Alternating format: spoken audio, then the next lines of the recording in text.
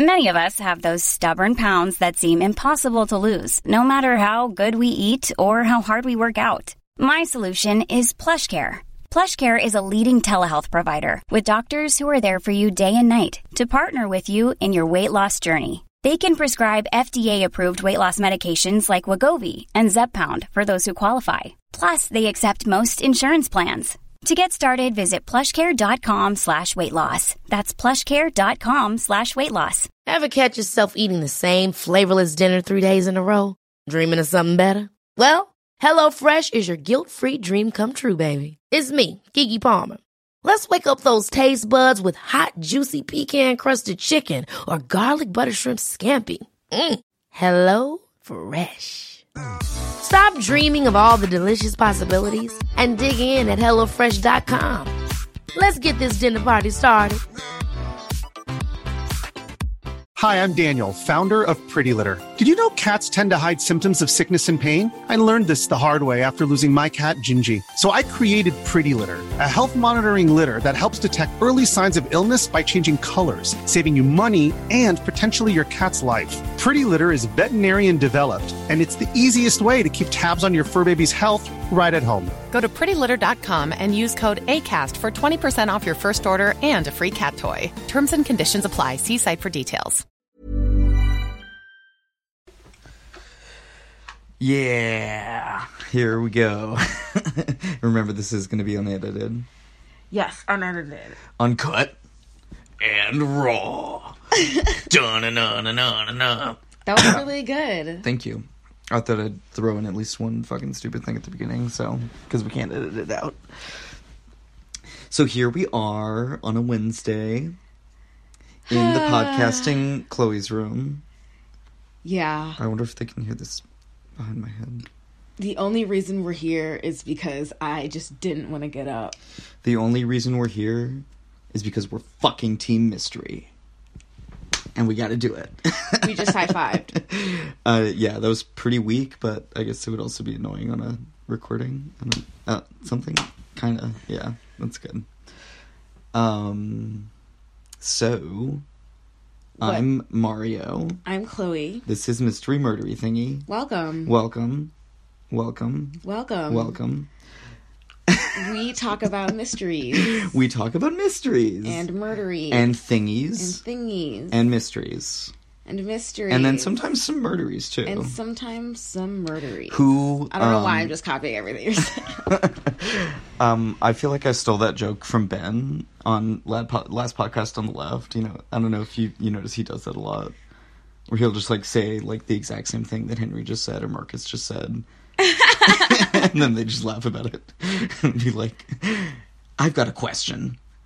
The thing that you just said, right back to you. You know what I mean? Yeah. Sure. Sure. Yeah, cool. So, I'm really excited about mine. And I don't know what it is yet. Not at all. But I still think you should go first. That's what I was going to say, too. Okay, I'm going to go first.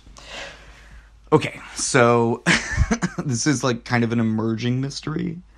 So recent. It's both very recent, but also started a long time ago. So okay. It's pretty cool.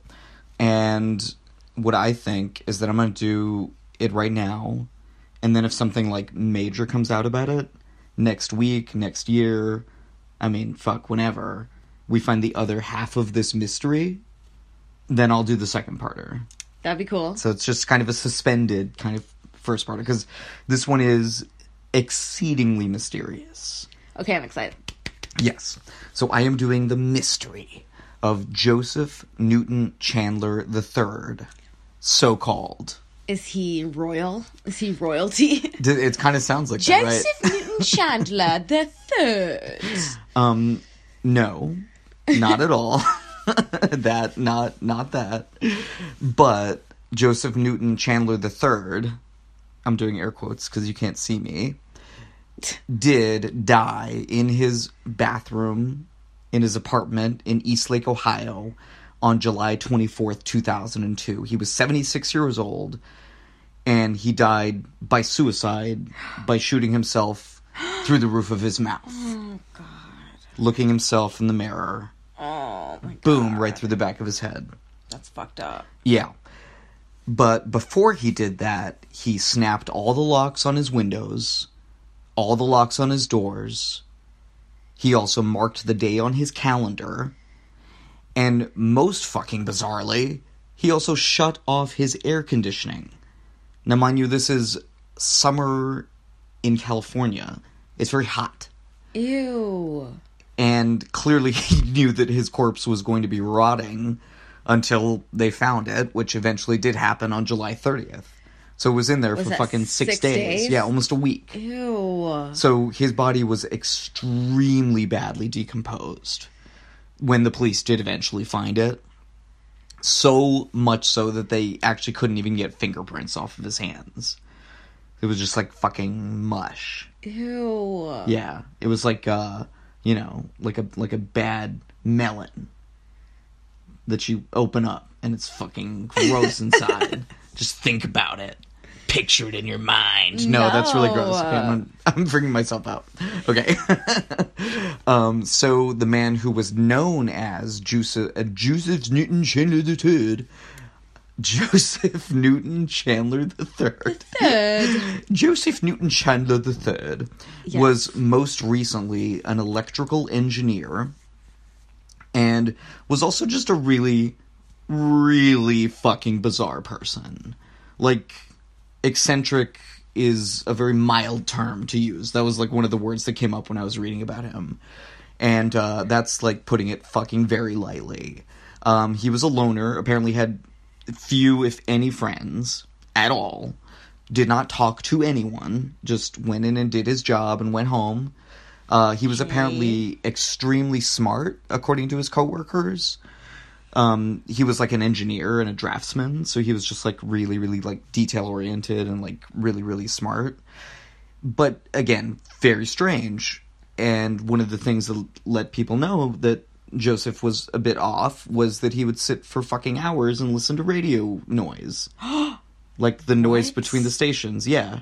Just just enjoying a little radio noise. Ooh, I like this part. Oh my god. Oh, stop. That that freaks me out. This man's fucking story it's just like a David Lynch horror movie like come to life. It's like, oh my god, he's so freaky. Okay, so yeah, just picture Mr. Joseph Newton Chandler III, so-called, sitting there just like smiling, just like listening to radio noise, like, oh, it's fucking creepy. So another thing to let people know that Mr. Chandler was a bit off was that he once drove from Ohio to Maine. Now that's 700 miles, 10-hour drive one way to visit an LL Bean store. What? One particular LL Bean store in the state of Maine, because fucking who knows. But, and here's so you think that's weird. Okay, no. That's not even fucking weird. This is the weird part of that story. When he got there were no parking spaces open, so he just drove right back. Yeah. That's the weird part. I just...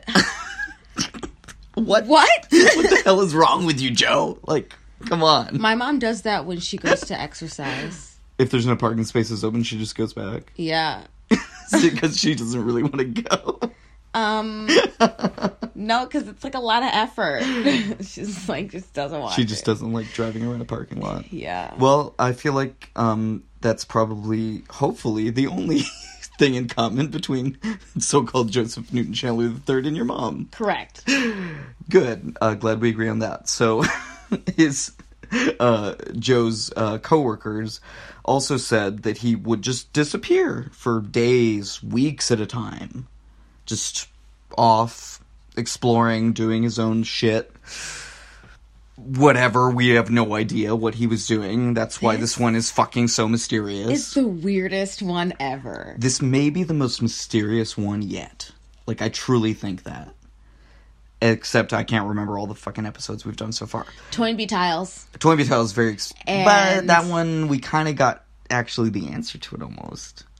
Well, we found out who was doing them. We didn't find out what those weird messages meant. That's true. That's very true. And Aunt Diane. Episode 1.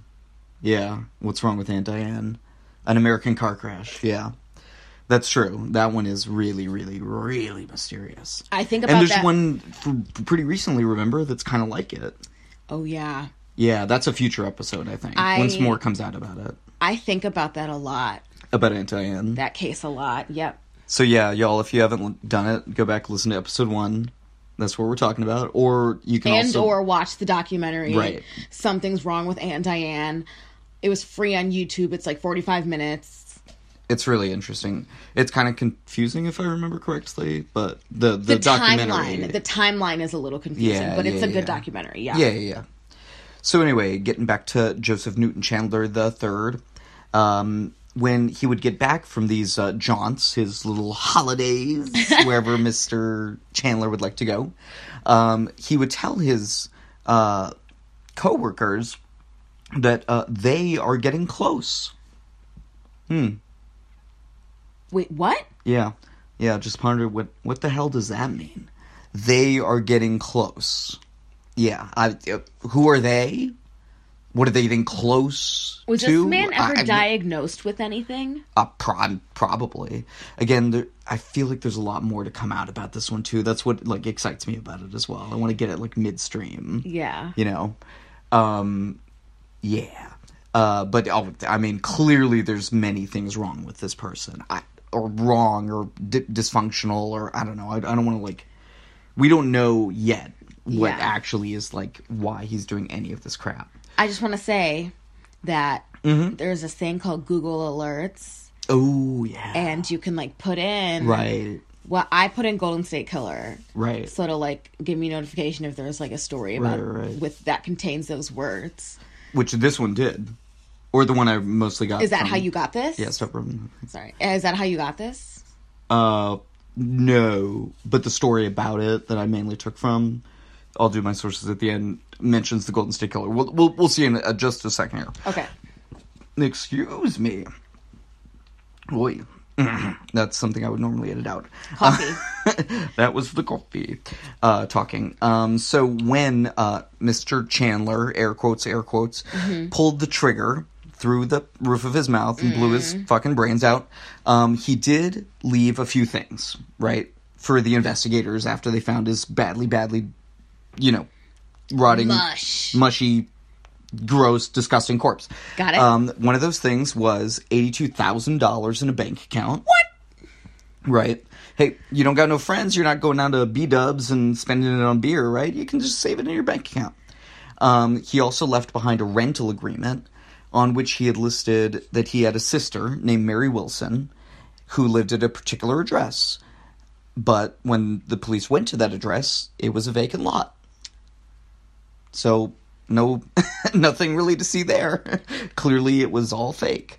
The only other information that investigators had to go on was the official name, Joseph Newton Chandler III, the date of birth listed, and the social security number for the dead man. But when they traced that information, it didn't lead to this guy. It led to a little boy who had died in a car accident at the age of 8 on December 21st, 1945. What? In either Sherman or Weatherford, Texas. There's different reports. One of the mysteries within the mystery. Where did this little boy even die? I don't even know. Is this guy an alien? Maybe he's a Man in Black. Last podcast on the left talking about Men in Black right now. That's a possibility. Alien, maybe. We'll get to the theories at the end. Because it's a mystery. Or because that's how I structured it. So, what Mr. Chandler also left behind was a pile of ashes. I'm doing air quotes about 1 billion times this episode, which you cannot see. Shouldn't have done it on that one. Was a pile of ashes because he was cremated, and a small medical sample from a medical procedure that he underwent in the year 2000. So investigators used that small medical sample, which had been, fairly well preserved. From that, they were able to isolate a usable DNA sample. So they did a DNA sequencing, and they checked it against, a bunch of DNA databases, criminal databases. But they didn't get any hits. So that was also a dead end. They then consulted an expert named Colleen Fitzpatrick, who used Y chromosome data to make a genealogical search, like they did with the Golden State Killer. That's where he comes in, that fucking bastard. Fuck him. So they basically used GED Match, that database, the same exact one that they used for the Golden State Killer, to find an ancestor of the dead man from the 1700s, whose last name was Nicholas. They then spent several years and worked with a different organization, or a private organization or something, I forget what it's called, to do genealogical research to identify Alpha and Silas Nichols, who lived in Indiana, I believe in like the mid to late 19th century. And from there, they found a living relative. Okay? Okay. And his name is Phil Nichols. And they brought a picture of the dead man to him and said, hey, do you know who this man is? And he said, yes, that's my father. And then they knew who it was. They knew who Joseph Newton Chandler III, air quotes, actually was Robert Ivan Nichols. A completely different man who had been born on September 12th, 1926, and actually earned a Purple Heart as a firefighter on the USS. This was like an old dude. Yeah, he was 76 years old when he died. If I didn't mention that at the beginning, I had it on my write-up. I should have. So yeah, he was 76 when he died in 2002. But back in World War II, he had worked as a firefighter on the USS Aaron Ward, which had been bombed by the Japanese, and he like got injured and received a Purple Heart. But when he got back to the States after the war, he actually burned his uniform. So what the fuck does that mean?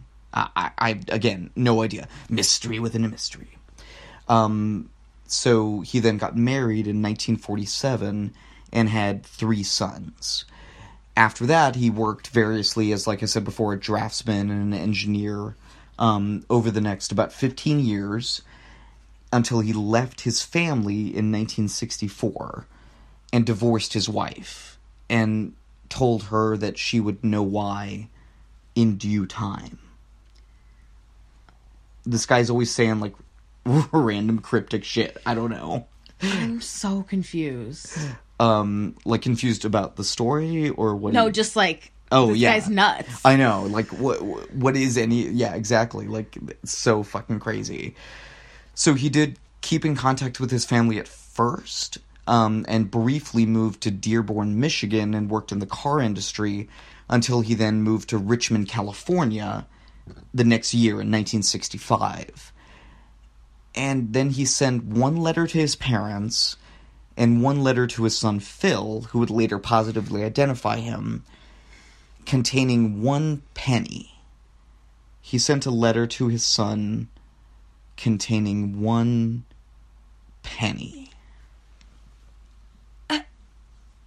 Yeah. I want you to explain my face right now. I just, like... Like, let's all just take a moment.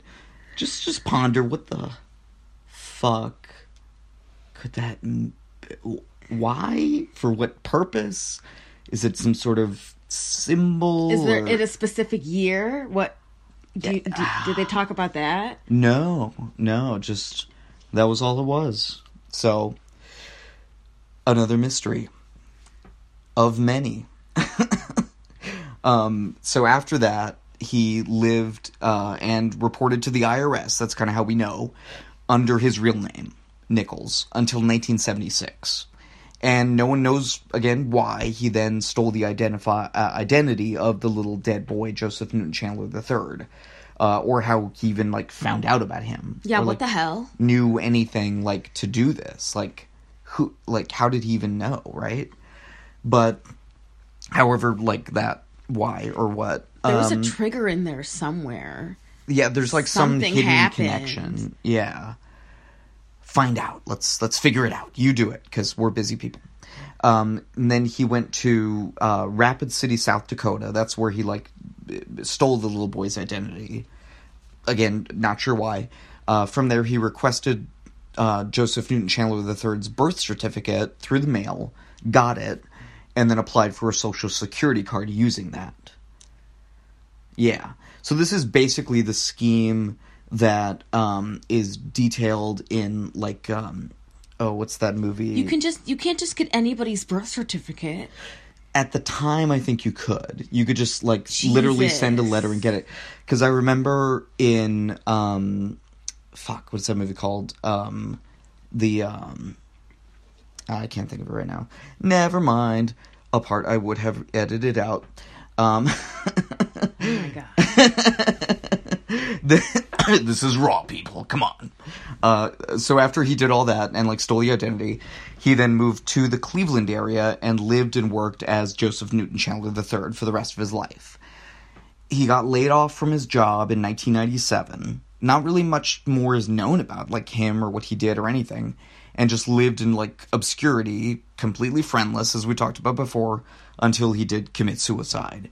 And there were, like, you know, a lot of theories about who he was or why he did this. Like, clearly he was trying to cover something up. But what? You know? I think, you know, obviously the first thought is, was he a serial killer? You know, did he murder someone? 'Cause that's, like, I mean, why else would you just do that, right? What do you think, Chloe? I have no idea. Do you think is Aliens your best guess right now? I just think that he's crazy. Yeah. I just think there's some kind of disconnection somewhere. In his mind. In his mind, yeah. Maybe. But that is just... Because I did read about... Remember we were talking about that one time, that weird, like, mental condition or whatever, where you, like, don't think that your family is your family. You, like, think they're, like, copies of themselves. Oh, yeah. Remember we talked about that? Maybe it was like that. He just, like, he had to get away from his family and, like, hide his identity because he thought they were, like, pod people who were going to kill him. But that doesn't explain the suicide. It doesn't explain the pennies. It doesn't explain the other weird shit that he would just do. But if you have that delusion, maybe there's, like, maybe that's, like, there's a comorbidity there with, like, some other kind of, like, psychosis or delusion. I think he has some kind of specific delusion that's been going on for a long time, especially since you said... he was in the war. True. And clearly something went on over there that, like, maybe was, like, the seed of this. Yeah. Because he burned, like, it mentioned that, like, on Wikipedia and the article I read, that he, like, burned his uniform after he got back. So, like, why? Like, what? Like, maybe something happened when that bomb went off. He got, like, some kind of brain injury that manifested a...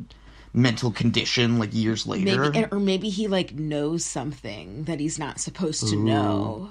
Maybe it has to do with, like... And it's, like, driving him crazy. Yeah, some kind of, like, occult knowledge or something. Yeah. Maybe he was abducted by aliens. What was that, World War I? World War II. World War II. Some World War II secrets or some shit. Right.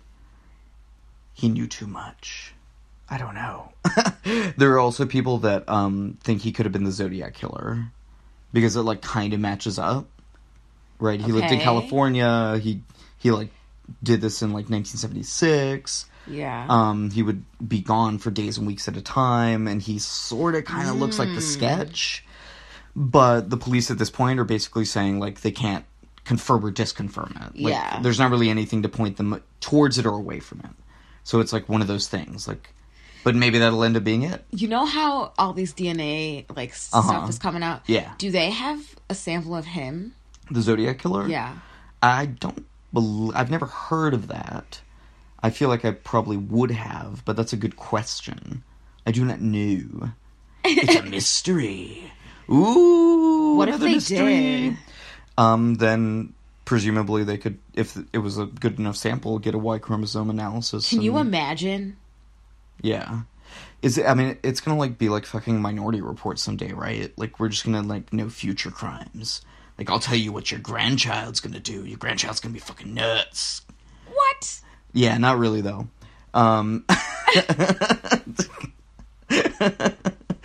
Apparently, the U.S. Marshals are looking for tips.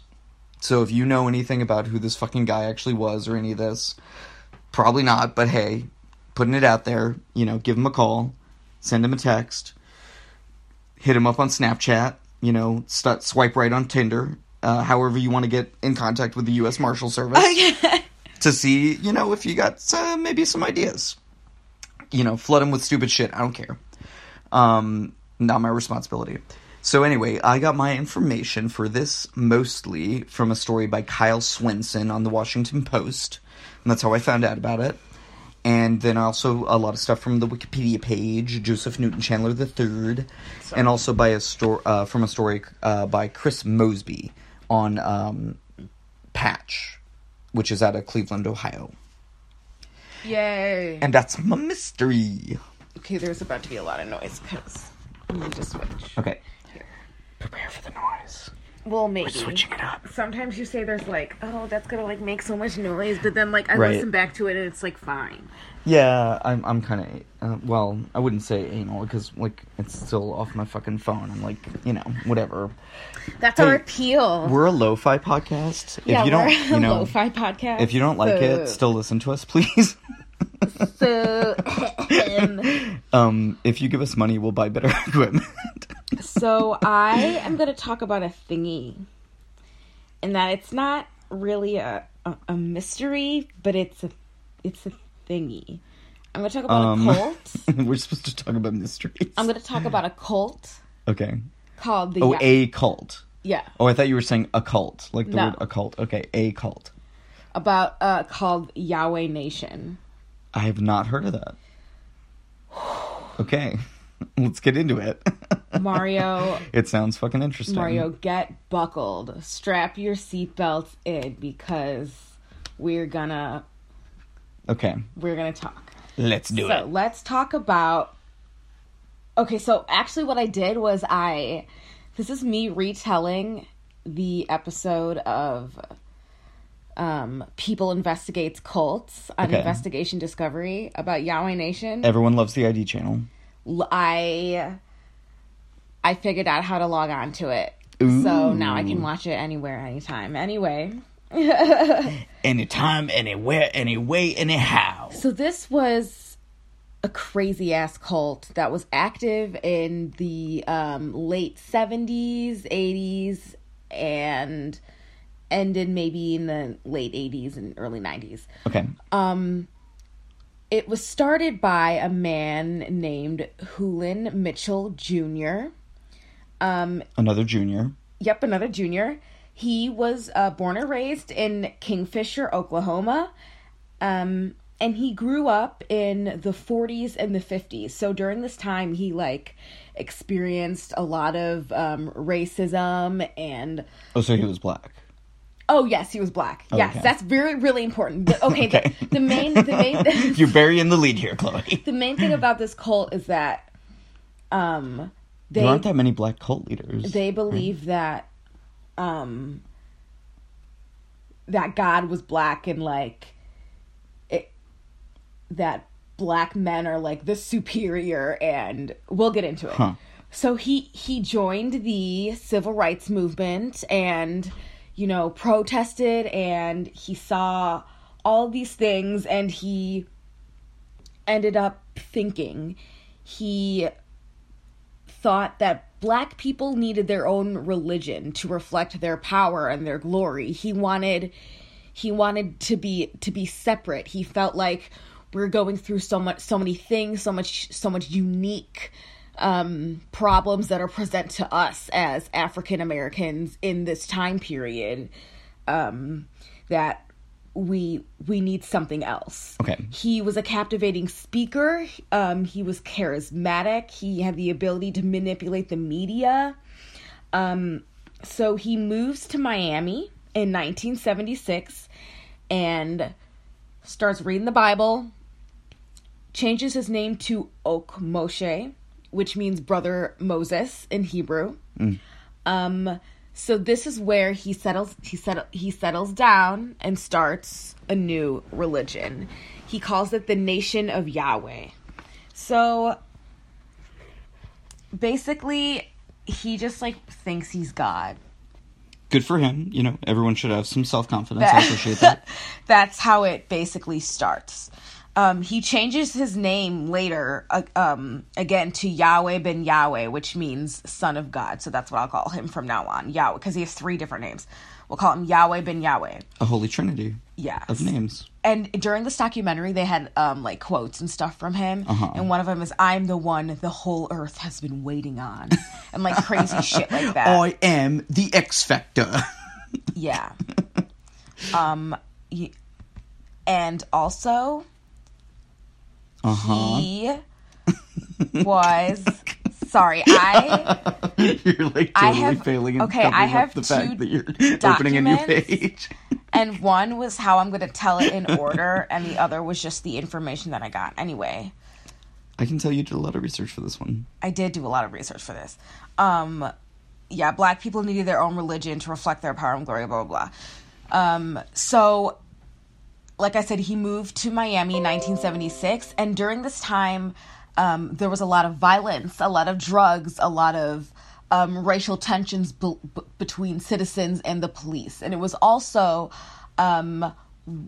after 4 white police officers were acquitted of beating a black motorist to death. So there were riots and protests all the time. And so... The more things change, the more things stay the same. Yes. So basically what he did, he used the anger of the community to gain a following for his beliefs. So he believed that black people are the chosen people of the world, the real Jews of the Bible. He quoted Job 30:30. He talked about... What's Job 30:30? I meant to look it up. Oh, okay. Sorry. I know, it's, yeah. Job 30:30, and he talks about, I think he said Revelations. There's one that, like, there's, like, Revelations, and then there's not Resurrection. But what do they say? That, basically that, it's, like, evidence that God was black. So, in Revelations chapter 1, it talks about how Jesus had like woolly hair, and Job 30:30 is, "My skin turns black on me, and my bones burn with fever." Okay. Yeah. So that. Yeah. So essentially, Black Jesus. Black Jesus. Black Jesus. And that he is the real... Cooler than white Jesus. Way cooler than white Jesus. Anyway, except, you know, this is a bad dude. Anyway. Right, not this guy. So, the beginnings of this cult. So, Yahweh would preach to groups of people all over Miami as he started to gain more of a following. So, he had classes. So I'm going to talk about a man named Khalil, who was a former follower of the Yahweh Nation, and he is like, it's kind of told through his point of view, the documentary. And in the beginning, there was these 3-hour classes that were done twice a week. And Khalil would take part in those classes. And what happened was, it was just him and Yahweh sitting and talking about their lives and their problems and this, that, and the other thing. And Khalil talks about his absent father. And Yahweh says, well, now you're my son. Don't worry about it anymore. So that is what, like, the hook was. Yeah. He was playing on people's weaknesses and doing shit like that all the time. Typical cult behavior. Yes. And by 1980, he had 200 members. So he had 200 members out there. So stop. So let's talk about Khalil. His mother died from breast cancer. Oh, that's sad. Yeah, when he was 19. And like I said, he kind of had like an absent father. Right. So he was also somebody else who was like down on their luck and really, really young, and he was looking for something else, some kind of concrete thing to hold on to, some answers. So he joined after one of these meetings with Yahweh, and after that he like quit his job and everything. All he wanted to do was read the Bible and listen to the teachings of our main man Yahweh, Mr. Yahweh ben Yahweh. Yahweh ben Yahweh. It's fun to say. Yahweh ben Yahweh. Yahweh ben Yahweh. Yahweh ben Yahweh. Yahweh ben Yahweh ben Yahweh. Is that what they would do? Like chant his name and shit? They would say praise Yahweh. Oh, okay. Yes. Bullshit like that. So, nice. In June of 1980, Khalil married his girlfriend. And 3 months later, they were pregnant. And they were both pregnant? Yes. Oh, it's a miracle. It's like kind of weird when people say that. Yeah. So, yeah. Yahweh made them give a home birth. Ooh. And stop reading. I hate when you do that. Sorry, go on. I hate it when you do that. I did that to you too, though. So sorry, go on. Basically what he gathered other women who were his followers, and he called them midwives, but they weren't midwives. They didn't know anything. They had no medical training, no nothing. They didn't know what they were doing. They were learning from a handbook. But I mean, the birth was successful, and he had a daughter. Okay, good. I was like really afraid that there's something was going to go wrong. It's just like an example of his power, right, and like the total control he had over them. And how it started early on. Mm-hmm. So let's go into how it expanded. Like most cults, donations were given. Of course, people started. You must give your tithe. Give your tithe. It wasn't something that was mandatory, but it was something that was looked down upon if you didn't. Sure. Because you were receiving all of these things in return, supposedly, whatever. Why would you be so ungrateful not to then give in return all your worldly possessions? Yes. So, a la Scientology. So they eventually were making lots and lots of money. They bought an abandoned warehouse in December of 1980, and they called it the Temple of Love. So what they did was they renovated the whole place. It was like this kind of like this dump, and they built offices, and they call them offices because where the Temple of Love was located, it was in like a commercial zone, but these offices were basically bedrooms. It was an unsafe area, this neighborhood, lots of violent crime, drugs, but they cleaned up and renovated the Temple of Love until lots of their followers would be living there. People quit their jobs and lived full-time at this temple. Initially, there were 40 to 50 full-time workers who lived there. Right. And Khalil was one of them. They would publish pamphlets and spread the word like out on the streets. And I guess life in the beginning was pretty good. It was pretty simple. But one day a week, they had something called the Day of Atonement, which... The Day of Atonement doesn't sound good. It's not good. I'm sensing that this is probably not a positive thing. Not at all. Am I correct in that? Yes. Okay, cool. Just making sure we're on the same page. Yeah. Although I'm not reading. Yeah.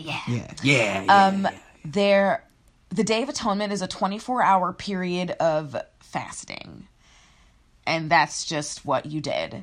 Other than that, you were just doing whatever it was you were told to do. And it usually had to do with cleaning up the place and renovating and all kinds of stuff and spreading the word and doing this, that, and the other thing. Sure. During this time, Yahweh mandated men to be his security. So he basically got together chose like 10 of the like strongest men and asked them to be his guards. They were called the Circle of 10. They were his personal bodyguards, and each of them wielded stainless steel machetes. What? Yeah. That's kind of cool. So they would just walk around with fucking machetes. It's not cool when I keep talking. It's bad. Okay. Cool in the sense that it's if cool it were in the action movie sense. That's exactly what I was going to say. If it were like a Quentin Tarantino movie, it would be cool. You'd be like, oh, that's pretty dope. Oh, yeah. That's how we keep things positive on this. Right. Show. So, like I said, Khalil lived in the Temple of Love, and he was also a guard for Yahweh. One of the things that they did, this is what it was like. So in 1981, all of the men who weren't circumcised were forced to be circumcised. And they believed that Yahweh knew all and that God would take care of everything. So it's not like they, went to the hospital or anything. They didn't get a rabbi to perform a bris on these fully grown men. No. It was drop your pants. Khalil was part of the quote-unquote... He was already circumcised. So he was part of the quote-unquote circumcision team. Yeah, fuck oh my that. Fucking God. Fuck that. So that was a huge test of loyalty. Stupidity? No, I'm sorry.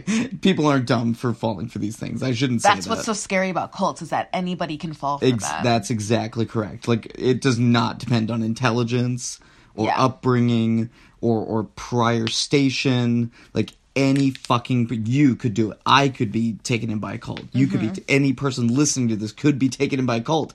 And do what Last Podcast on the Left says. If you think that you are in a cult... Just take 1 second and say, check please, and walk fuck out that door. And you get out of that cult. Yes. So, yeah. If you're paying obscene amounts of money for something that's not tangible... Right. If they want to separate you from your family and not let you contact them... See, me and my mom were talking about what defines a cult.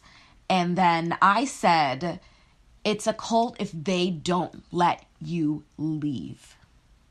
Right. That's like the line for me. Right. If you don't have your own freedom... And think about all the cults that you can think of. Is that not true of any of those? I mean, Jonestown, right? Scientology. Yeah. Like, the family. Like, these are... Yeah. You have... Yes, a necessary part of a cult is that you separate the people. Yes. Because once you separate them, you get them into ritualistic practice. And that's how you control them. And maybe you use drugs, like Charles Manson did. So, yeah, definitely. So, furthermore, in order to assert his dominance, he would do stupid... Like, this reminded me of Jim Jones. He would, make his own assassinations and all that kind of bullshit. That stupid motherfucker. He makes my skin boil. Right. Anyway, moving on from that douchebag. Right. So, Yahweh did the same thing. So, during a ceremony, just a regular day of preaching, a random guy comes up and challenges Yahweh ben Yahweh. He challenges his teachings. And Yahweh responded, and I have this quote, "Are you some kind of fool? You have to argue with the books when you're in my presence." So they had this, Bible off and stuff. And so, again, what's his face? Yahweh ben Yahweh. Old Mr. What's his face? Well, it's because I was writing this as the documentary was going on, and some of it says Okmoshe. Yeah. Okmoshe, and some of it says Yahweh ben Yahweh. Cool. But we're calling him YBY. He quotes Job, and it's quote, "Gird up now like the lions of a man, put his hand..." Yeah, that's what it says. "Gird up now like the lions." Loins of a man. All Gird those, up like the loins of a man. I totally read that wrong. Yeah.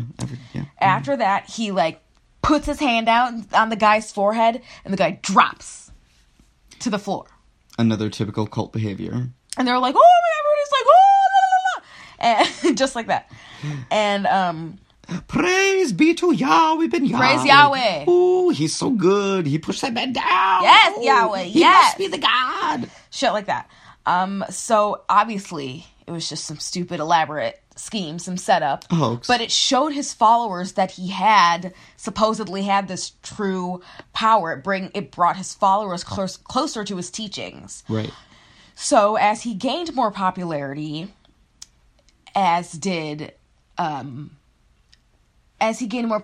there's always the haters. So a group of people. Shake it off. Shake it out. Okay, no, we're not going into that. A group of people began to question his teachings. He called them the hypocrites. Also reminds me of Jonestown. Yep. So the leader of the hypocrites, his name was Carlton Carey. Basically, he thought Yahweh ben Yahweh was going too far with all of his teachings. So he officially leaves in 1981 after being in it for 2 years.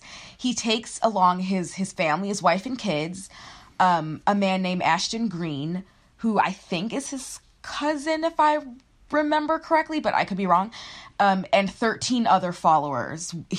All of them left. And what they did was they created a new Yahweh temple across town.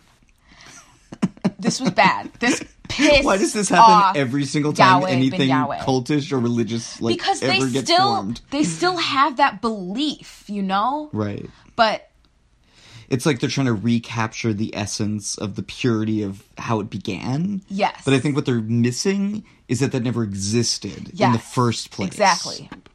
So,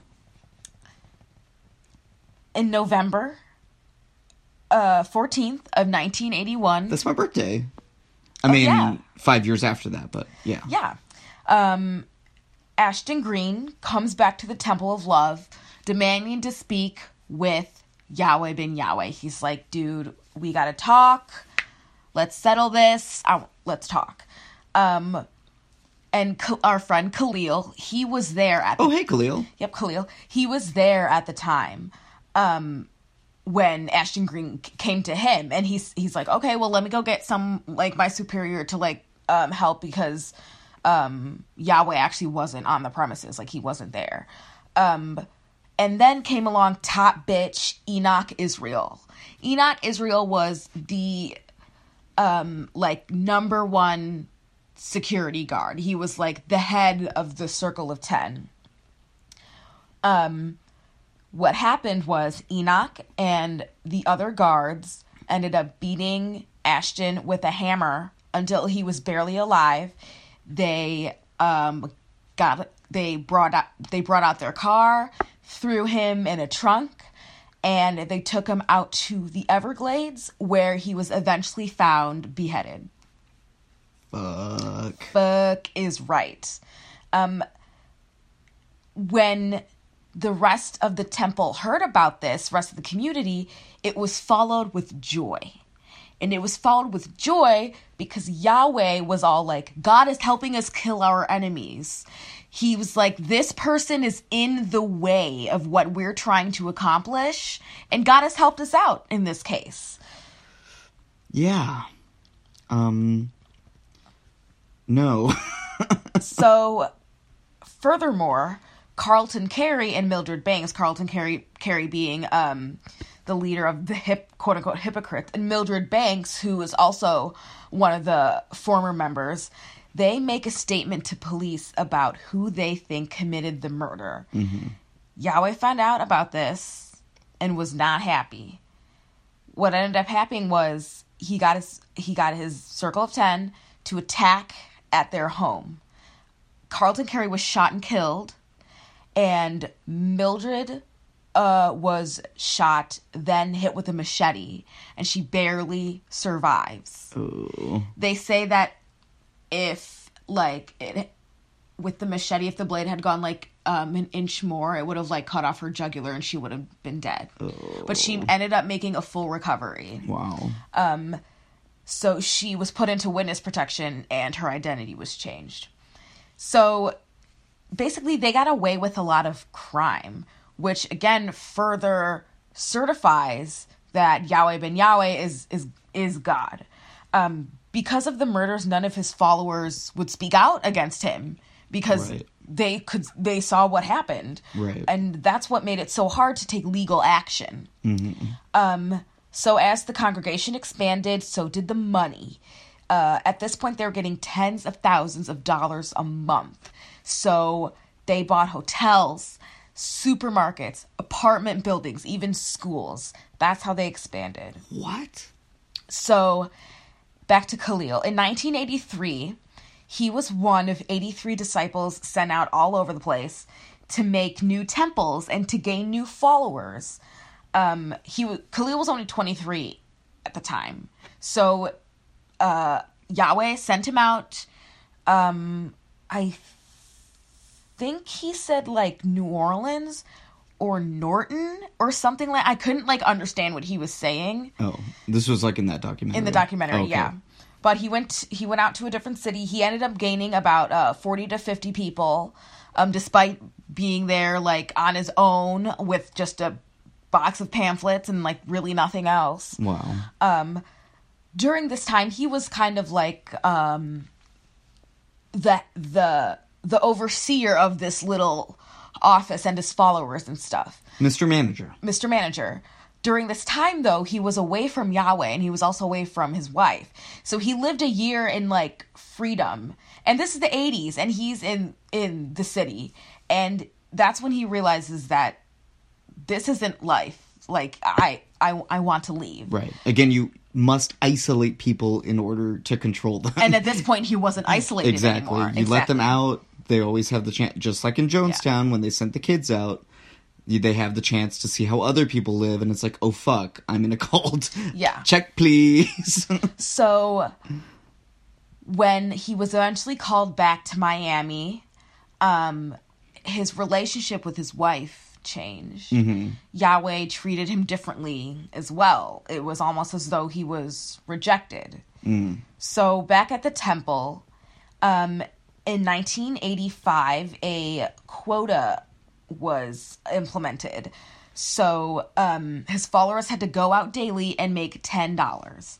If they failed, they were forced to kneel for hours in a place called the Room of Understanding. Oh my God. On a concrete floor. And there were guards watching, and they would hit you with a stick if you weren't straight enough. So this is also a common form of torture in third world countries. Right. Yeah, you can literally break your knees. Like your kneecap. You know how hard your kneecap is? Mm-hmm. You can literally break your kneecap. That's messed up. From doing that. That's so fucked up. Yeah. So, during this time, they were also continued to buy real estate. They bought old drug houses, and they bought rundown apartments, and they cleaned up and expanded the area. So that was kind of their, to the outside world, oh, look what they're doing. Like, that's so good. Like, thank you for helping us out, and blah, blah, blah. Wow. By 1985, Khalil was like, I'm out. So, what happened was the last straw was that he didn't make his quota one day. And he had to go to the Room of Understanding and was like, nah, fuck this.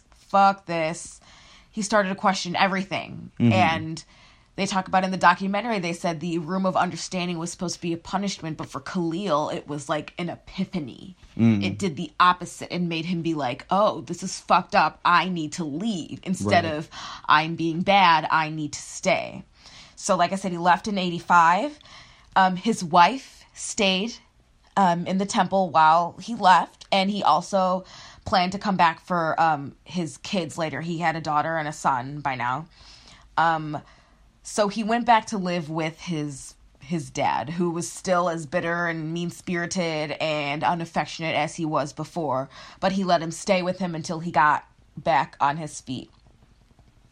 So they're expanding, buying real estate. The cult bought an occupied apartment in 1986 in Opelika, Florida, and it was like an apartment building. There were already people in it. They threw everybody out. They basically made people homeless. They threw tenants out of their homes. There was no advance notice, no mercy, no nothing. A man named Anthony Brown was like, the fuck is this bullshit? And he's one of the tenants there who was being kicked out. He spoke out publicly against the Yahweh Nation. And Death Angels, the bodyguards that were sent out to commit most of the crimes, that's what they called them, Death Angels, ended up killing Anthony Brown and Rudolph Roussard. I thought that might be coming. Yeah. Yeah. So killed 2 more people. Yeah. So they found like the guy cowering in like some field. His name's Robert Rozier. He's the one who murdered Anthony and Rudolph, and he was on the like inner circle of Yahweh ben Yahweh and his followers. And he talked to the police, and he confessed to killing 7 people, 6 for Yahweh and 1 for himself. Yeah. That's pretty fucked up. So Khalil, he's gone. He starts talking to other former members who have also left. And he talks about how it's kind of like this puzzle. And they start realizing other shit that was going on that they had no idea about. He hears more stories, finds out more stuff. He learned about something called the midwife classes. The midwife classes were just the women. There were no men around.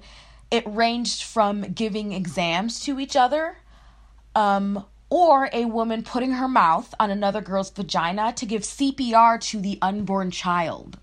That was the logic there. Okay. Which is so fucked up. That's very strange. And like I said, they had a lot of quotes. Quote, "How many of the sisters would mind having the king's seed?" He started having sex with all of the women in the cult. Typical cult behavior. Typical. Yes, very typical. This expanded. He started sexually abusing children as young as 12 years old. Not unheard of in cult behavior as well. Yep. And after hearing about all of this, and being worried about his daughter that was still there, Khalil went to the FBI and he was like, y'all gotta figure this out. The FBI investigator, his name is Herb Cousins. Okay. And so that's the person that ended up taking over, and they had to keep it a secret at first. Obviously because of the danger. Right. So while all of this was happening, the organization was actually gaining more followers because Yahweh ben Yahweh was amazing with PR. He knew how to twist a story. He lied to the media straight up all the time. Over time, he was accepted as a great member of the community, and even the mayor gave him a key to the city. October 7th, 1990 was declared Yahweh ben Yahweh Day. Oh my fucking God. And once the murders came out and Robert Rozier's name came out and he was a follower, Yahweh ben Yahweh publicly excommunicated Rozier. It just to make himself look good. Right. So because of this, Rozier started talking. He told the police everything. He told them how they were making millions of dollars and how they used extortion, murder, and arson to keep people in line. And at that point, what does that mean? It's fine. Okay. At that point, they had enough to go in for an arrest. So in 1990, police surrounded the Montelay Hotel in New Orleans where Yahweh is staying with heavily armed guards. So what ended up happening was Herb talked Yahweh into giving himself up. So it was kind of one by one. So he started with the bodyguards. The bodyguards are forced to disarm and to surrender one by one before he was forced to leave the room with his hands up, and then he was arrested. After that, they coordinated a multi-city sting operation to arrest the other followers who had committed crimes. Khalil is the first witness to testify at Yahweh bin Yahweh's trial. Because of this, he receives threats on his life, and he also goes into witness protection program with his daughters. In the end, 13 people are arrested and charged with murder, extortion, and a firebomb attack. Yahweh and 15 of his members are indicted on 14 counts of murder, 2 attempted murders, racketeering, arson, and extortion. In 1992, Yahweh bin Yahweh and 6 followers were officially found guilty and sent to prison. He was convicted of conspiracy to commit murder and sentenced to 18 years. He served 11 and then was paroled. Yeah, explain that shit to me. Yeah, justice system's not perfect. And he died of prostate cancer in 2007? 2000? Who fucking cares? He's dead. He dead now. He's dead. But yeah, that's it. Yeah. Really. Did not actually end up being God. You think? Couldn't have guessed that at the beginning. At its peak, the Nation of Yahweh had approximately 20,000 followers spread over 45 cities. Shit. And overall, their assets were estimated to be that of $250 million. Jesus. Yeah, well, cults work in a sense in order to, steal people's money and force them to commit horrible crimes. If that's the point of them, then I guess they work pretty well. It's sad, right? Oh, very sad. But I highly recommend that program. The People Investigates Cult. Oh, right. It's good. Right. So was that was your main source? Did you have any others? Nope. Cool. All there. Okay, weird shit. Some weird shit in the news. Weird shit in the news. Weird. What? Shit. Wicca now, word. In the news. So mine is a story from Time Magazine. A road in Australia melted and destroyed drivers' tires. So apparently what happened was there was this particular road. They had just laid down the whatever fucking, what's that shit called? The asphalt? Yes. Yeah, that shit. It just laid down I love it. The asphalt, but it rained soon afterwards. So they the gravel layer underneath it didn't settle properly, and then it got really, really hot. So the asphalt literally melted, and over 50 people's cars had their tires coated in asphalt. And they're totally fucked up and will not ever work again, including a semi with over 30 tires coated in a foot of melted asphalt. Oh, ew. Yeah, it's pretty crazy. So are they going to get paid? Yeah. The government's going to compensate them. Probably the state or whoever decided, whatever. And then, obviously, the good shit in the news this week. I mean, everybody's fucking following it. The Thai boys are home! And their coach. So they were saved, all 12. It just came out. 13. Oh, 12 plus 12 boys plus the 25-year-old coach. Yeah. Obviously, this is the feel-good story of the year, if not, the decade. That'll be remembered forever. When is the movie coming out? Right? I read a tweet that talked about, there's gonna be a movie, and Scarlett Johansson is gonna be cast as one of the Thai boys. That's funny. I hope the Thai boys and their coach get to play themselves in the movie, which I think would be pretty cool. Like that one movie. Yeah. What's it called? It was an attack. The Da Paris. I saw it in theaters. It was really good. I wanted to see that. Yeah, I thought the guys did a pretty good job for not being. I mean, one of them I think is an actor, but I don't think the other two are at all. Anyway, that's my weird and good shit. Okay, I've got a weird shit. I got a stupid... Do you take a lot of weird shits? Yeah, man. Don't you? Sometimes. Sometimes. I mean, maybe we could do a segment, you know, Mario and Chloe's stool samples. Anyway, go on. One of the weird shits that I was gonna do, but I thought it was just kind of stupid, was that Elon Musk, like... Dare to be stupid. Elon Musk made, like, a little submarine. Right. But they were like, no thanks. He's yeah. like, okay, well, I'm gonna leave it here just in case you guys want to use it.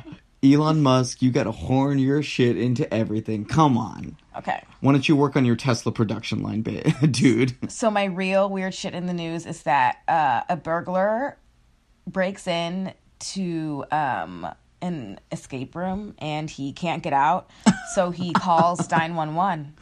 What? Yeah.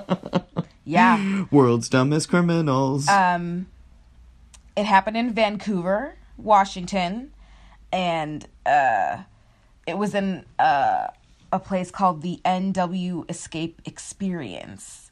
He reportedly took a cell phone, TV remote, and a beer from the fridge prior to calling authorities. The sheriff said, quote, the sheriff said he had a burrito and he was settling in to have breakfast and a beer, I guess, and then got scared because he couldn't get out. Rob Bertram, owner of NW Escape, said. I believe him. Seems like a credible guy. Like, come on, man. Yeah, that's pretty dumb. So, yeah. It's like that, remember that hearing about that cop? You can, like, look up the 911 call on YouTube, he, like, smoked pot for the first time or ate a pot I thought it was brownie. 2 of them. Or something like that, and he, like, thinks he's gonna die. Yeah. So he, like, calls the cops on himself. It's pretty stupid. What a guy. What a guy. Thank you so much for listening to us talk about mysteries. Yeah, thank you. Mysteries. Keep listening. Tell all your friends. Tell your friends, please. Yes, we so appreciate it. Oh, we have an Instagram page that Chloe's put some pictures on, so you can check that out. Check us out on Patreon, patreon.com/mysterymurdery-thingy. Start a movement to give us money. We would love it. So yeah, I think we're probably done, right? Is that it? We done? Signing out. Yeah, we're still looking for a sign-out tag, right? We don't need one. We don't fucking need it. Okay, bye. We just ramble at the end until we say bye. Ever catch yourself eating the same flavorless dinner 3 days in a row? Dreaming of something better? Well, HelloFresh is your guilt-free dream come true, baby. It's me, Keke Palmer. Let's wake up those taste buds with hot, juicy pecan-crusted chicken or garlic butter shrimp scampi. Hello Fresh. Stop dreaming of all the delicious possibilities and dig in at HelloFresh.com. Let's get this dinner party started. Hi, I'm Daniel, founder of Pretty Litter. Cats and cat owners deserve better than any old-fashioned litter. That's why I teamed up with scientists and veterinarians to create Pretty Litter. Its innovative crystal formula has superior odor control and weighs up to 80% less than clay litter. Pretty Litter even monitors health by changing colors to help detect early signs of potential illness. It's the world's smartest kitty litter. Go to prettylitter.com and use code ACAST for 20% off your first order and a free cat toy. Terms and conditions apply. See site for details.